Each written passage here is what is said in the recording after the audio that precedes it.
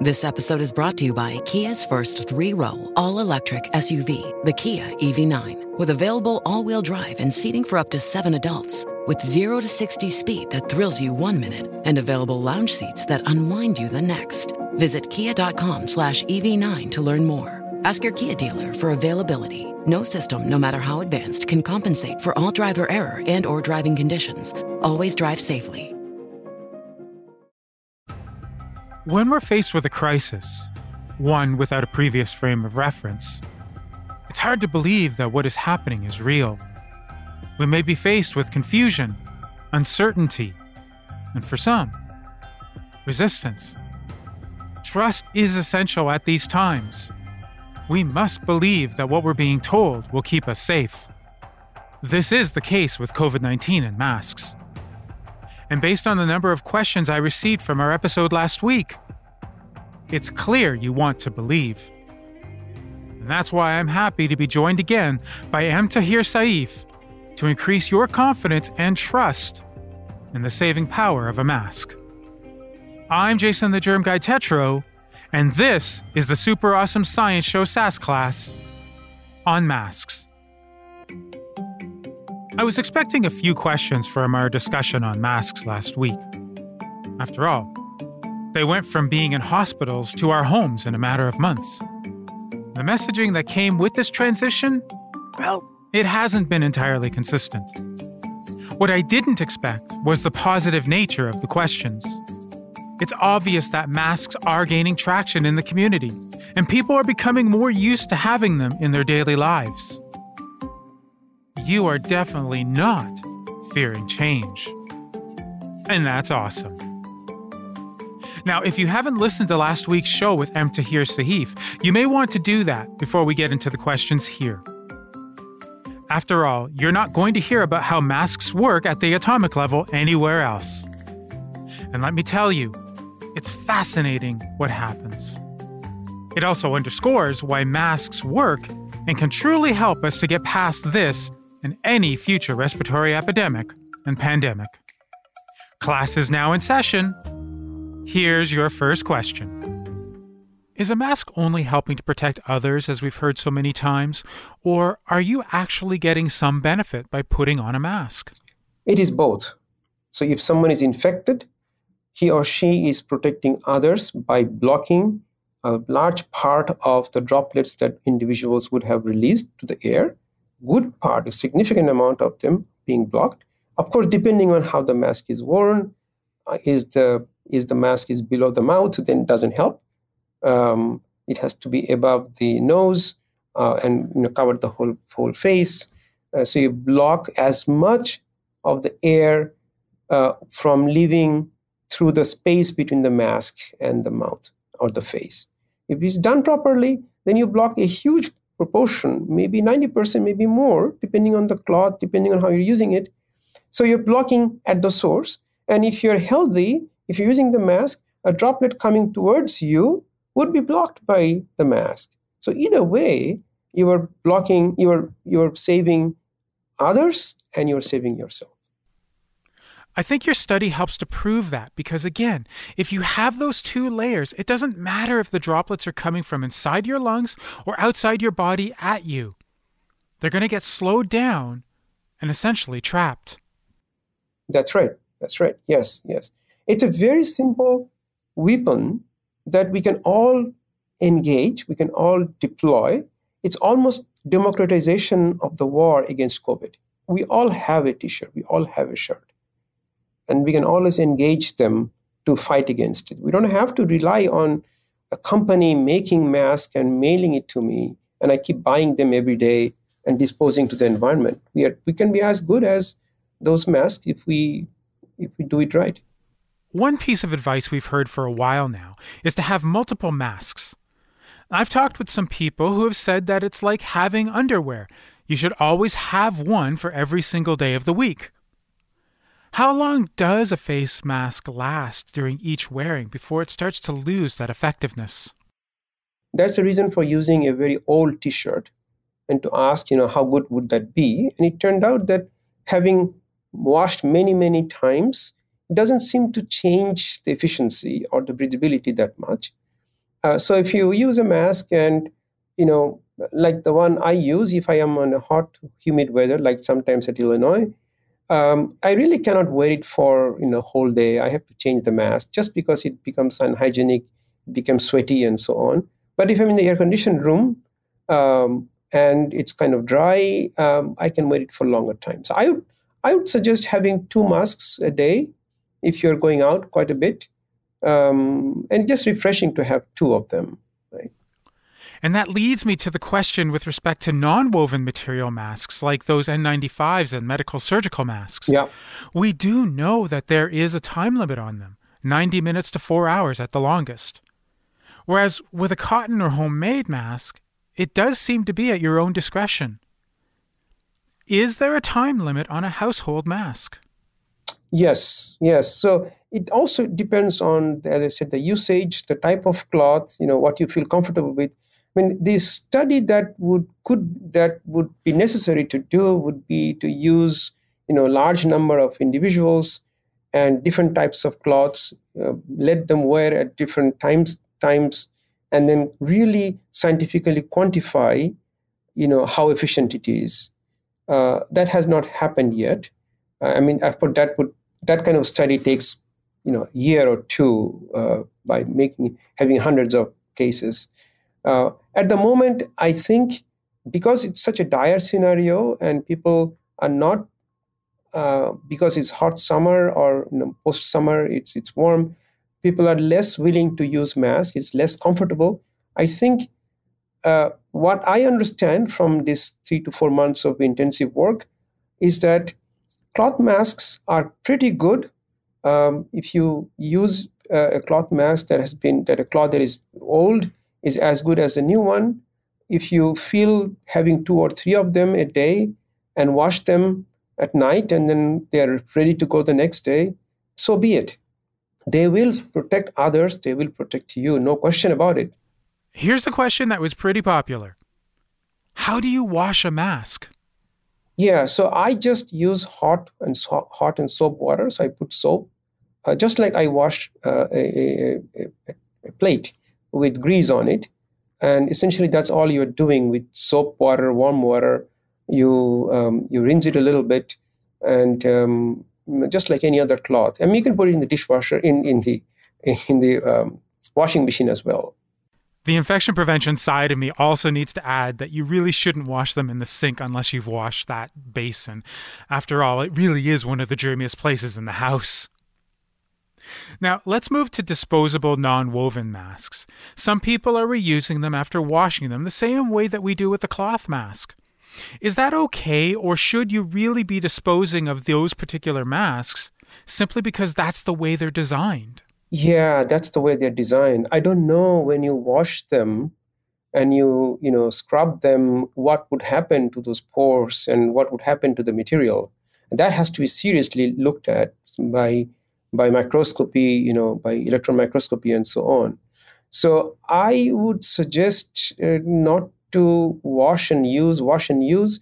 If you do, there are some studies very carefully done where medical masks or respirators are being decontaminated by very specific procedures. And I think CDC, NIH, and FDA have approved those procedures, but they're not just dumping them in a bowl of water and soap. They're much more detailed than that. So I would not suggest reusing masks unless a protocol is followed that is approved by FDA. Speaking of approval, we've seen advertisements for masks containing these antimicrobial chemicals, silver, copper, zinc. Are they for real? Are they really going to help me improve my safety?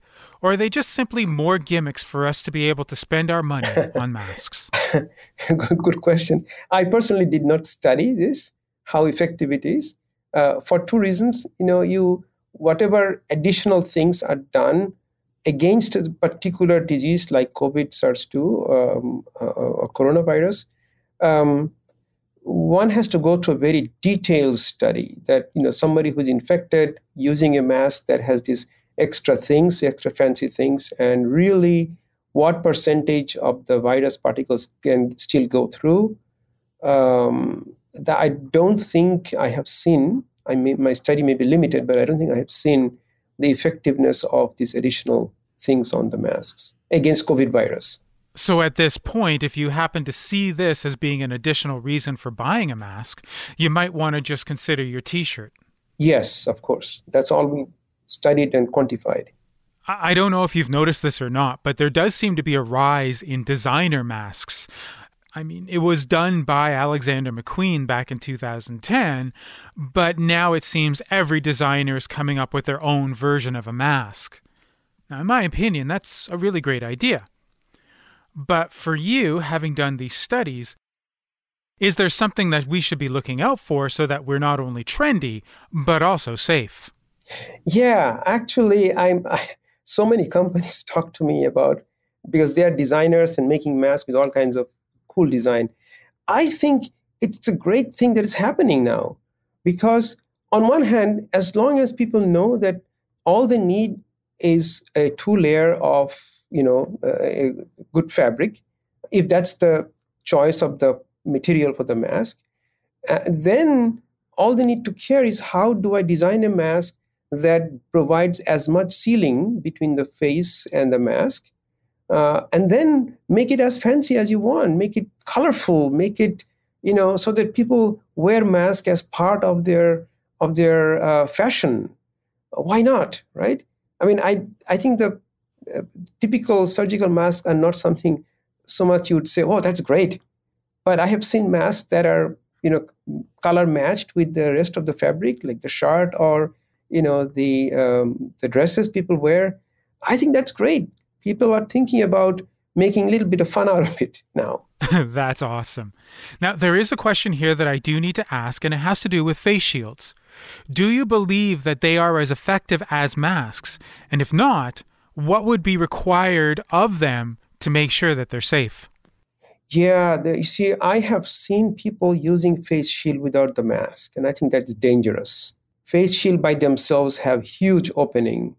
It's a defense that you put something in front of your face and eyes, and if something hits you directly, yes, it protects you. But there's a big space between the shield and the mouth and the nose, and through that space, those droplets which are hanging in the air would go through.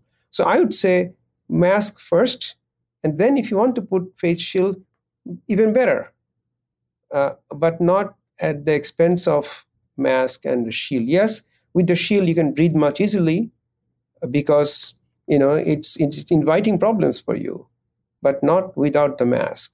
Go ahead and use shield, gives you more protection, but have the mask also. Now, there were a few comments that I got that essentially said that you seem to have a passion for this research. And I wonder if it goes beyond the science. Now, everyone I've talked to seems to have a personal story about COVID-19 these days. And I'm wondering, to finish off this question and answer period, if you would like to share yours.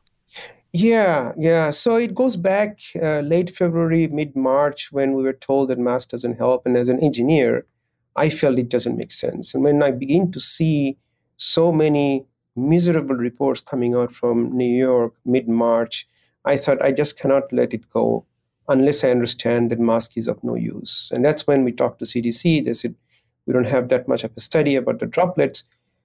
And when I started to do the study, then I beginning to see, I come from Bangladesh, and I was very, very worried that it's a highly populated country where I have my elderly relatives and friends. And I was so worried that I thought that maybe next time I go home, I would see many of them are gone, just because of the rapid spread of the disease. And so altogether, I thought, I'll have my students together. And we were working sometimes 12 to 15 hours a day, very, very hard working times to see that is there a protection by home cloths? Because I was hoping that whatever we understand would help not only in the US, but rest of the world. In the US, probably we would have some better protection, but the rest of the world may have no other option but whatever they have at home, particularly in my country where I came from. So that was my main reason, that can we come up with a solution that may help. If I would find the cloth mask doesn't help, that would be too bad. But luckily, it helped. But by the time we could really finish the science, and as you know, the science doesn't go overnight. It takes very hard work and very careful work. So it took us a few months.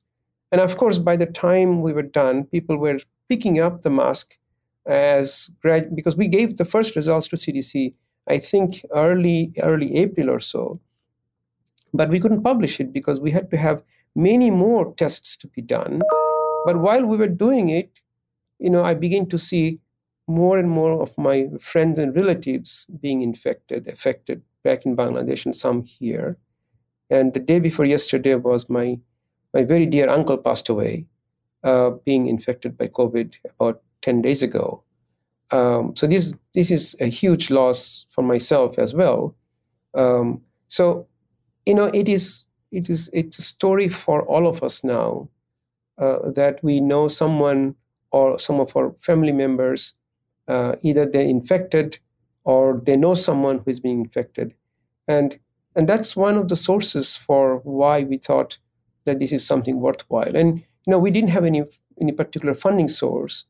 And my students, they decided to do the work, even though they don't get reimbursed for all the cloths they were buying or everything that we were buying, because we thought that this is the time to do something for the humanity, even if we cannot publish this. And it turned out that when we first uploaded our manuscript without peer review, I was getting calls from all over the world, from grandmas to nurses from the hospitals, that, they felt that this is probably a way that would save them, at least for the time being. And in that process, I have learned many stories from them. Elderly woman talking about when her husband passed away and there was a T-shirt lying around. So it had been a journey that almost transformed me, both to the losses that I had incurred, as well as hoping that some more lives had been saved. And there you have it.